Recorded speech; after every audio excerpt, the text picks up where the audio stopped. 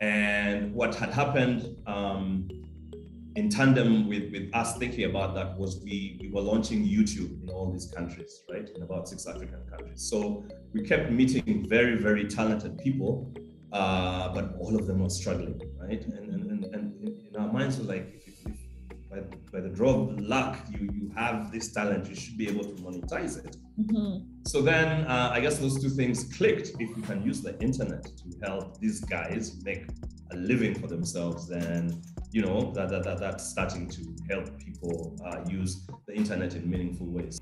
Hey everyone, welcome to the Shaping Africa podcast. Each week we highlight an inspiring person who is shaping Africa so you can learn how to use your own skills and uniqueness to make real impact on the continent. I'm your host, Rose Thiga. And so for the audience, let me just do a quick intro of you, and then we can get into it. So Ham Namakajo is currently the director for the Uganda Entrepreneurial Ecosystem Initiative. Ham previously worked at Bain and Google Uganda as the country manager. He also has a long and storied history working in various entrepreneurial ventures. Feza, Eating Uganda, just to name a few. And I'm so glad to have you on the show, Ham, and I can't wait for the audience to learn about your journey and how it's led you to what you're doing today. So welcome to the show. Thank you, Rose. I'm excited to be here. Yeah. So I thought it would be interesting, full disclosure, you and I went to the same grad school, but obviously— I was about to say. Yeah. And, you were the cool kid because you came back to recruit for your firm, Bain, at the time, and that's how we met. But I always found it curious that you are from Uganda, but went to school in Tanzania and then later to the UK and finally found your way to the US. But how did you find yourself in TZ for your undergrad studies? So I don't know how it is in Kenya, but when you do your Form 6, your secondary leaving exams, usually those days, a long time ago, we had probably one main university in Uganda. So there's this whole, your results determine if you'll get in and if you'll get into the course you want. So I failed to get into engineering in Makerere. And so what happened was there was an exchange program with the University of Dar es Salaam for electronic engineering. So I applied for it and ended up there. So. Interesting. And how did you find yourself from there then to the UK and eventually the US? So immediately after graduating from University of Dar, I joined the telecoms regulator, Uganda Communications Commission, worked there probably for about 2 years before I decided I wanted to do a master's. So went to the UK for my master's, where I was studying more telecoms, but I found myself more interested in the business side of things. So did a blended sort of master's with telecoms and the business side of that. So once I did that, I realized, I came back to UCC, to Uganda Communications Commission. I realized I didn't have the business fundamentals, and that's the side I was more interested in. Mm-hmm. So then decided to go back to business school, which is what landed me in the US. Mm-hmm. So the UK was my master's at Coventry University, and then UPenn in the US. Okay, awesome. And so, after B school, you're working at Bain. What was the moment where you decided you were going to transition back home? So there wasn't a moment where, I guess there's a moment, but it wasn't like it was a planned thing. I was transitioning out of Bain. So I don't know, did you work in consulting or not? Yes, but not in New York. A different kind of consulting. But anyway, consulting. Yeah. you do your 2-3 years, then you have to make a decision. Am I going to be a lifer? Yes. A lifer consultant, or should I take these skills somewhere else? And I knew from the get-go, I just wanted to get the skills and then go into industry. Sure. It's good being an advisor on the advisory side, but I was more excited about actually implementing things. So at that point, I was transitioning out of Bain and thinking about where to go next. And I was still in the States. My mind was, let me find another job in the States. So I'm interviewing with all sorts of companies in Silicon Valley and mostly in California.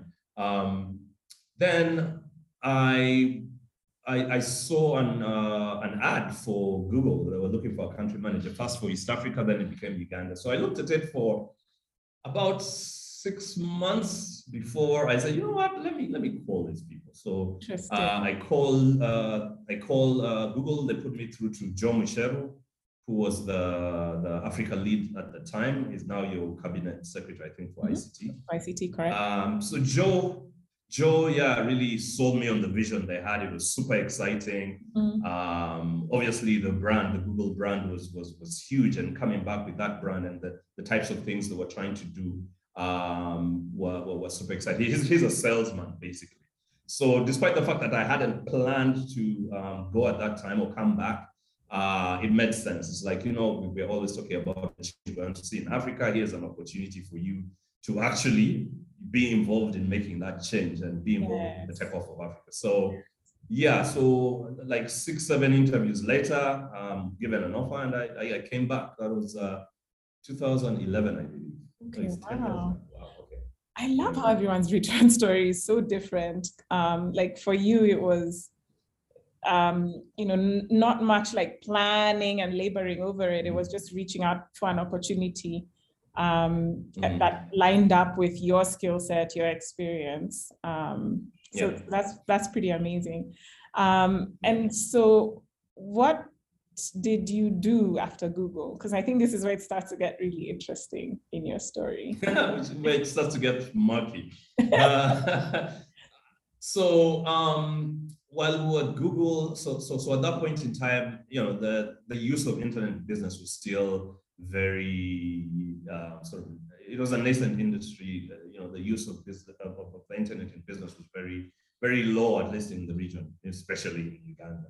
So what we're doing at that time was trying to solve particular impediments to the use of internet. One was access, two was content. So the access problem was largely being tackled.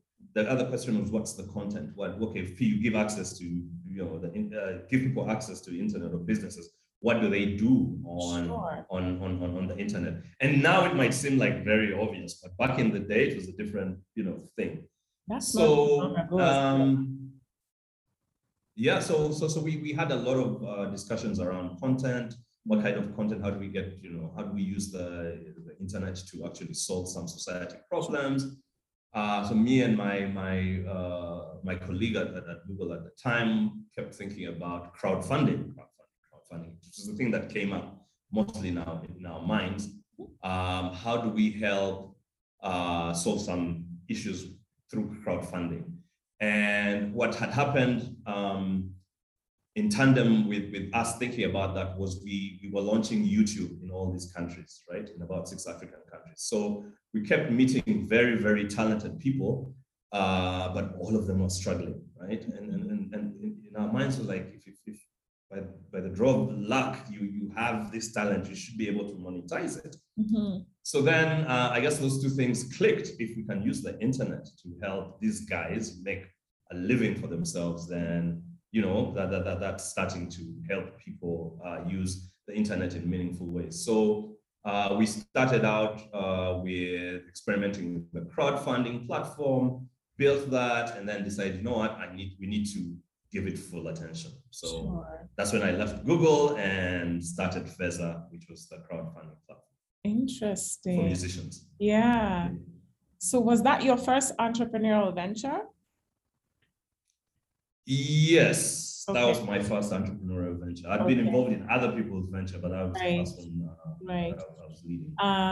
And looking back on that experience, what did you learn about yourself that you then took on to other ventures, and how did that experience shape you?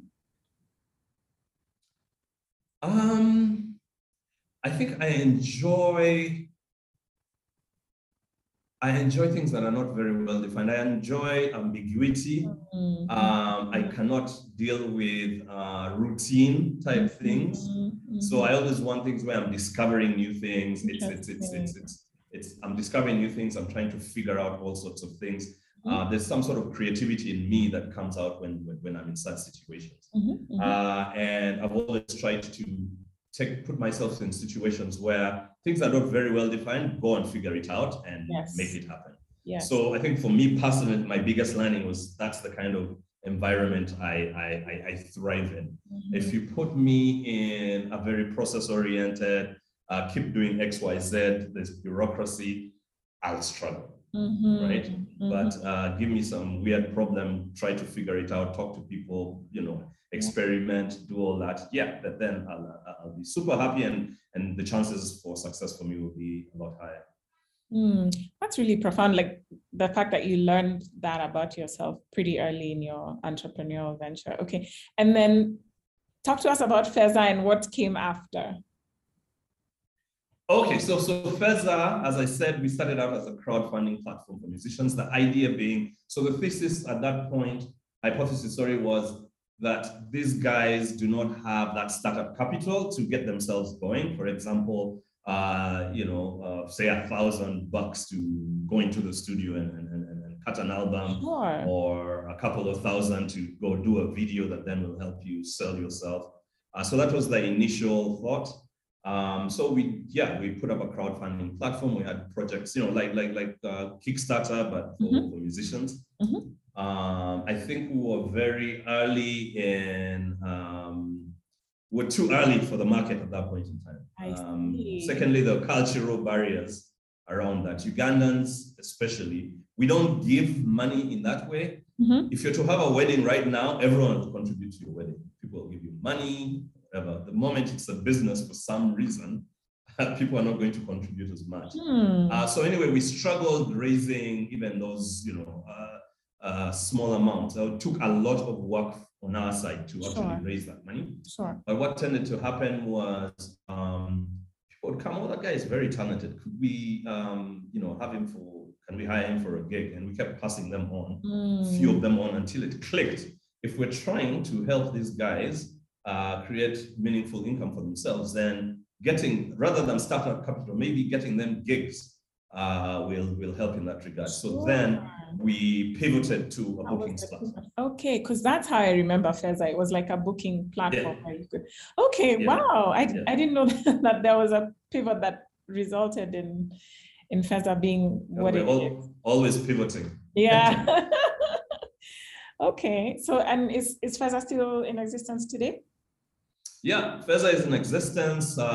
We've since transitioned again, pivoted again to, we have a pay-per-view platform primarily around live performances. Nice. So over the pandemic, so we used to do live performances to help market the artists we're trying to get bookings for. And we held quite a bit of shows, and we would get, you invite various corporates, you do the usual business development around that. But then when the pandemic hit, we had to very quickly figure out how we're going to, again, help these guys, one, still get that exposure, but also try to make money. So we moved those performances online. So we came up very quickly with a pay-per-view platform. Our first show was actually April last year. We managed to do about 13 shows throughout the, from April to about December last year. Which kept, some of our artists earning some money and kept that exposure.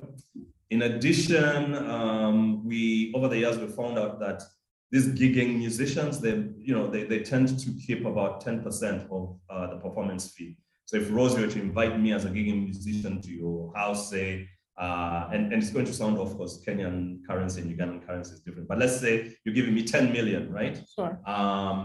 10 million Uganda shillings, I'd be able to keep only one because I have to pay for gear, I have to pay, stage lighting. Oh, I I have to pay my see. band. Yes, Is the whole staging and transporting all production. these things. Uh-huh. Exactly. So all that takes away a lot of that performance fee. You only keep 10%. So we found out the biggest cost was the cost of gear. So now we have a gear rental service, and we're building a gear rental platform where we have our own gear that can be rented out to the musicians at very attractive prices, which is probably, I won't say the amount but it's below market. And the platform also allows other people who have gear to monetize their gear. I mean, if it's sitting in a storage somewhere and people need it, yeah, that can help you rent it out. So off of that, musicians are able to keep up to 40% of their performance fee from the 10% previously. So yeah, those are the two things we're doing, the pay-per-view platform and gear rentals. Okay, awesome. Yeah, that's real impact. And particularly in the creative space where maybe people don't view it as a business opportunity per se, you're really having very solid impact. So kudos to you, man. That's exciting. So I think we've really gotten to know Ham, and now I need to ask some audience-focused questions for folks. Because this season we're in is about people who have made the great return from diaspora and made the transition back home. So what advice would you give for people in various stages of their career who are starting to think about moving back? I think the biggest thing you can do is keep going back, right? Whenever you have vacation days and anything, don't go to what are the huge, don't go to Miami or Mexico, whatever. Come back to your country, right? Right. Come back to your country, because I think the biggest challenge is once you go away for a few years, once you're away, your networks sort of dissipate. You're not as connected to the country as you would. So coming back, you would struggle to get into the spaces that would allow you to thrive and start whatever it is you want to start.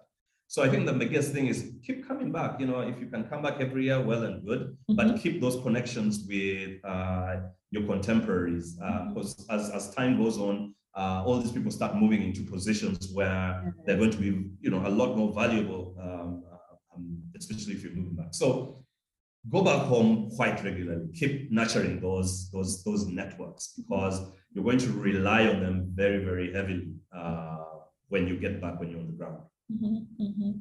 Yeah, that has really been consistent throughout the series for sure.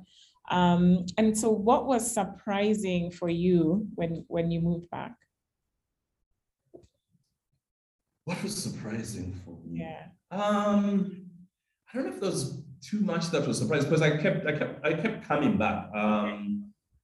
I think I didn't anticipate how much of a culture clash, because I was only away for six years, so it wasn't like I spent 20 years out there and coming back, I don't know what's going on. Just the working culture and all that, how different they would be and how much it would affect me or aggravate my psyche. So that was one thing. It's the pace of work, the culture of work was totally different even after a short period of time. So surprising, and also a point of friction for me. Sure. Yep, go ahead. How did you navigate that, or what are your coping mechanisms? Because I think we've all experienced that when making the transition. I think you just have to calm down, man. Things won't move. So high strung. Things won't move as fast.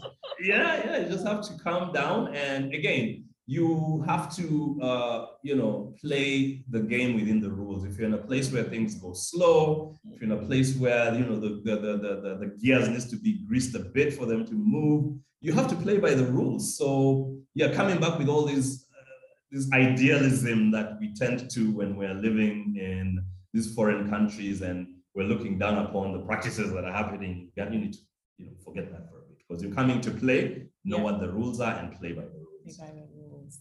Yeah, that's a good one. Play by the rules. So when you reflect, because actually, when I was like prepping for this interview, I was like, I just remember Ham doing Feza. And I wanted to talk about the work you're doing now and how you fell into it, or like got into it, and your why for going that direction. Yeah. So having been in the ring myself, ourselves as entrepreneurs, as you know, these small but growing businesses have a lot of challenges. Funding being one of them, especially if you're in the entertainment space. People don't look at the entertainment space as, like you said, there's business opportunities, but in terms of think about that as a scalable opportunity, it's quite limited to actually sell that idea. The financing that's available in this part of the world, majority of the financing is impact financing. And I feel like there's a very narrow definition of what impact is. So a lot of times it's bottom of the pyramid type situations that people are trying to fund, which is well and good. But I think impact needs to be more broadly defined. For example, in our space in entertainment, if you think about every musician who's doing live gigging has about a band of between 4 to 8 people. Sure. Those are 4 to 8 families that could be impacted. Exactly. In addition to that, they're supporting businesses like the gear rentals. They're supporting, casual laborers who help them. So there's, it scales. And there's 3,000 musicians, say in Uganda alone, at least registered ones. So imagine you're working on, say 10% of that. That's still 300 people times 4 times 8. The impact can actually be felt. It's just that people don't look at it that way. Anyway, so that's one of the problems, financing. Actually, the biggest problem is financing. And many reasons bring that to bear. Many times our businesses are not yet ready to take on any financing that might be available, or the financing that's available is super expensive. We don't have anywhere to go to learn how to navigate, say the fundraising space. Or we can't afford expertise, bunch of problems that small startups are notwithstanding their collateral requirements, among other things. So it's really a struggle for a small business. But then an opportunity came up where I was being given an opportunity to work with various actors within our ecosystem to try and solve these problems for small and growing businesses. I won't say startups, because startups usually has a very specific sort of boundary. So it's small and growing businesses. So that was the thing. So the Uganda Entrepreneurial Ecosystem Initiative is basically a bottom-up approach towards defining what the priority issues for small and growing businesses are in Uganda, and then working as an ecosystem to design interventions and then implement them in support of the entrepreneurs. So what's important to realize is previously in the ecosystem, there's external actors, funders, NGOs, even governments that will do their research, or from where they're sitting, see particular gaps, and then they'll design interventions to fill those gaps. But many times, they have not really consulted the players that deeply that they're designing these interventions for. And these interventions might be solving a problem that's not the most immediate for the ecosystem actors. So what tends to happen is you'll come with a very interesting, promising project that's promising to have a lot of impact on the entrepreneurs. But then because the organizations are dealing with more fundamental issues at this point, they won't have time to commit or participate in that. So the impact is lessened. So we're saying rather than top down, let's do bottoms up. Let us sit together on a table, figure out what's most urgent for us, and dictate, okay, this is what we want to solve now, and then do that. That way there's more participation, and the theory is, first of all, because you're involving everyone, the impact will be a lot higher. Wow. I think I'm a huge proponent of like having our voices in some of these interventions. And I'm just so glad you're getting to do that. I got goosebumps just as you were describing like the stakeholder engagement and, being able to do this from the bottom. I'm sure there's frustrating points, but overall, in terms of, the impact that you're getting to have, yay, so exciting. Thank you. Do you lean on your consulting background, your entrepreneurial background, or is this kind of the culmination of everything you've done in your career, the role that you have now? I'd say the latter. So it's a very, again, like I'm always drawn to things that are not very clear or not very linear. If you think about building ecosystems, it's not a linear thing of let me do this and it will lead directly to that. You touch this, it probably is interconnected with something else that either you will also elevate or will have an adverse impact. So there are multiple touch points in an ecosystem that you have to balance very well. Again, it's not linear. Things have to go back. There's feedback loops. So for me, it's one entrepreneur trying to figure out a problem and then trying to iterate on what the solution is. Of course, supported by the rigor that we got from both business school and the consulting field. True.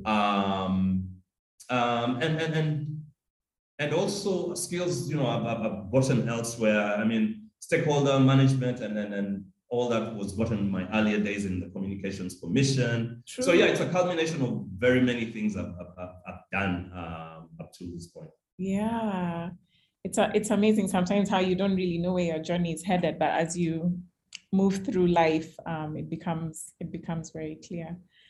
One of the things I've been reflecting on is the fact that we as Africans, as a continent, we kind of need to level up and be able to have conversations across borders like I'm doing with you now, and kind of really come together as a continent as a whole. And, just hearing the work that you're doing in Uganda, I'm like, wow, that would be very much applicable in Kenya. So how do you see yourself and the work that you're doing in Uganda kind of shaping the entrepreneurial ecosystem? So in Uganda, and then having a ripple effect, like, are you sharing knowledge with others? How are we all coming together? Yeah. First of all, let me say this. This working in silos is everywhere at every level, right? So if I just think about Uganda, there's a lot of silos. Some of them are sectoral. So you'll find entrepreneurial communities across sectors. Agriculture community has its own convening, it has its own support structures, financing structures, tourism, small scale industries, all that. So they all don't talk, unfortunately. Even within a particular sector, people don't talk and don't collaborate. So the first thing is to allow people to break out of those silos. And that's one of the things we're thinking very critically about. How do we enable all these ecosystem actors break out of the silos within which they're working? How do we help them connect with each other and create an environment where possible collaboration is going to come from? So that's at the Uganda level. So then the next level becomes, okay, yeah, like you said, I mean, the problems we face in Uganda are similar to the problems we face in Kenya. And now East Africa, the business is being done across borders. So any startup that starts in Uganda, I can bet you the first thing when they're thinking about expanding is to go to Kenya, right? So they're going to meet the same types of problems. So we do need to, as you rightly put it, also break out of those silos of saying Uganda is trying to deal with its own problems, Kenya, we're so interconnected. So what we're doing is, again, this is an experiment around, can we work together to define the issues and then build the interventions and based off of that have the larger impact. So yeah, learning is a big component of what we're doing. We will be documenting our experiences over this journey. And it's a long-term journey. It's not like next year I'm going to come back to you and say, solve such a thing. So it's a long-term journey, but documenting the learnings. From the organization's perspective, this is sort of some sort of a pilot. So the things we learn, the lessons we learn can then be used to expand. If this model works, then we can use it. It can be used to expand the same approach in various other countries. And it's not only Uganda that's being looked at. So UEEI, just to give you a bit of context, is under ANDI. ANDI is the Aspen Network of Development Entrepreneurs. Okay. And it's present in about 300 countries. So, we have chapters in East Africa, which is out of Kenya, West Africa, South Africa, Latin America, Southeast Asia. So all those are looking at this UEEI and seeing and looking for lessons out of that, so that maybe it's an approach that can be leveraged in their own markets. Yes, amazing.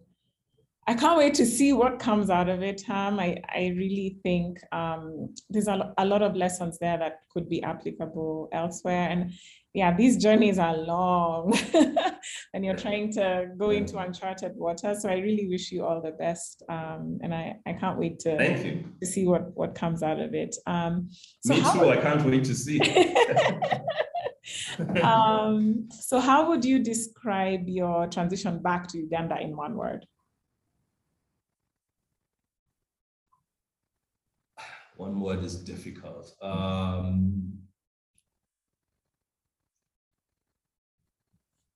think it was excitement. Okay. If I think about this excitement, what drove me to come back, first of all, was that excitement about things starting to happen in the region. Excitement about the opportunities that the region holds. Excitement about various pieces starting to fall in place. You have Google driving the adoption of internet and driving the infrastructure. You're having Facebook also playing the same, doing the same things. You have e-commerce starting, the early days of e-commerce. So it was excitement about what was going on at that point in time and the opportunities that offered. And also excitement about being able to be part of the change that we talk about a lot. So yeah, I think my word is excitement. Excitement. Awesome. No, so what parallels do you see in I guess my story? And we've known each other for a bit. I think we have never explicitly talked about this. Yeah. But what parallels do you see in this? I know you were in the States for a lot longer. Yeah. But yeah. How did you a lot. Play out? So I was away for 13 years. And I always knew I wanted to come back. And I wanted to come back earlier, but then as fate would have it, I came back 3 years after business school. Many parallels. So when I came back, it was like, slow down, take it easy. But the main one I see is that you've always taken risk and you haven't been afraid to fail, or you haven't been afraid to go to uncharted waters. So I take the same approach and I'm learning to reframe failure as learning. I think as a type A, I'm always just like, no, I have to nail this, have to nail that. But sometimes it's about the experience and it's just about taking a leap of faith. I mean, just as I've done with the podcast, I'm like, I don't know where this thing is going, but I just want to encourage people to tell their stories in an authentic way. And because we need more African voices talking about everything, not just moving back home. Yeah, this is true. And I've just always admired from afar, the fact that you started Peza and then, there was like eating, you worked at Google, Jumia, and used that to just start many things and fail fast and move on to the next one and pivot when you need to. I just think that's others will really say commendable. Others will say I'm misguided. Instead of having a proper career plan and path, I'm just doing all sorts of things. But this is true. You mentioned something that's quite important. A-type personalities easy to struggle coming back because you're used to achieving at a particular level. You're used to having your life very well thought out and planned out. Maybe you're climbing the corporate ladder, so I need to navigate the politics in this way. I need to skill up in that way, and there's a plan. And it might not be linear, but it's more linear than these things where you just land in a market, okay, let me figure this out. So yeah, I think there's something to be said about embracing two things: embracing ambiguity, being able to more and more. And I won't say that I embraced it straight away. I had a soft landing, so I came back. So in terms of, now I'm talking about my entrepreneurial journey, forget about just coming back. So there was a soft landing. I always wanted to be an entrepreneur, or be involved in some, entrepreneurial management type space. So having a soft landing with a brand like Google allowed me to have some impact, but also reconnect with the market and do all those sorts of things. So some people might not be as lucky, That's true. or the opportunities might not come as and when you're looking to make the transition. Sure. But I'd say just embrace that. Just take a leap of faith, do it. Give yourself a year or two, something is going to come out. You're going to learn a lot within those first 2 years. You're going to connect with a lot of people. And what you thought it would be is going to turn out to be totally different. So embrace ambiguity and embrace emergence. So the plan will emerge. Yeah. And I think A-type personalities, that's the thing we struggle with. We say we need to know where we're going in somewhat definite terms. But what I've learned over the years, and most recently, something that's helped me think about the emergence is just be comfortable that you don't know what you're doing, or you don't know what your immediate next steps are going to be. But you're going to learn. The more you talk, the more you engage with the problem, the more the clarity starts forming around that. So yeah, those two things I think are quite important. They're very difficult things to come to terms with. So good. So good. Yeah. So good. Yeah, I've had to shed a lot of like what I thought I wanted to be, if I'm making sense. And like, because I realized actually a lot of that was like driven by, I don't know, who I wanted to impress, my family, and like reimagine a new path for myself that allows for the emergence or like the next thing to show up and the next opportunity. And it's been fun. So far, so good. Yeah. Yeah. I think it's very liberating when you obviously we have our long-term goals that we keep sight on. Absolutely. It's the how do I navigate to that? Yeah. Huh? You're not totally hippie. We have some goals. Yeah, but it's being comfortable and not going into a panic that you're not achieving at least as quick as you thought you would. Or the plan is deviating. Maybe I'm trying to push it back to what I thought it should be. I think it's liberating. It's less stress. It frees you up to actually be a little more open-minded. Actually, okay, I've been led to this path, so how do I make the most of it? Or the universe is leading you for a reason. So I don't know about you, but I constantly, I've had some experiences in my life where sort of my life was spared. So in my mind, I'm like, there's a reason my life was spared. Absolutely. I haven't yet figured it out, but maybe this is the universe trying to move me towards what I'm really supposed to do. So let me embrace it. Yeah, let me embrace it. Let me see how it pans out, and we'll see. Maybe we'll be talking when 20 years from now and say, you were on some other shit, some other stuff. I'm so glad your life was spared, Ham. I remember that post you made, and I was just like, wow. Thank you. I'm so glad you're here. And I'm so glad you're getting pulled into your purpose and serving entrepreneurs and trying to create an ecosystem that works, that we can all learn from. And I'm so thankful for your time. I'm like, why don't we get on WhatsApp calls more often? I actually really... We should. I think we all get caught up in our own things, and we should. And I think this whole, season we're going through, difficult season, has made these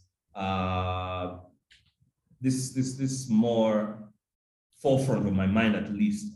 That's why when you called out and asked, I was like, yeah, of course. At least I'll talk to her. Yeah. After not talking to her for a while, but yeah, keeping in touch with your people. Rough times, this is what keeps you sane, and you hate being in this situation. It's like, I wish I could have done X, Y, Z. I wish I'd reached out. So yeah, let's reach out more often. Let's talk more. All right, Ham. Thank you. I think we can end it here. Again, thank you so much. Love to the family. And thank you. Yeah, big hugs to the family. Yes. And hopefully we can meet you in Kampala soon. Okay. Take care. And come to call us if you come to Nairobi. Oh, definitely. Always. Sure. Okay. Cheers, Ham. Thank you. All right. Thank you so much for listening to this episode. I hope you enjoyed my conversation with Ham and learned about the power of maintaining your networks in your home country while in the diaspora so that you can easily have a path to reconnecting and reintegrating back home. If you enjoyed this podcast, please subscribe to get notified when we release new episodes. Next week, I am joined by Mogure Jendu, architect, urban planner, and STEM advocate. You won't want to miss her perspective on being the change we want to see. Please share this podcast with anyone you think may enjoy it. See you next time.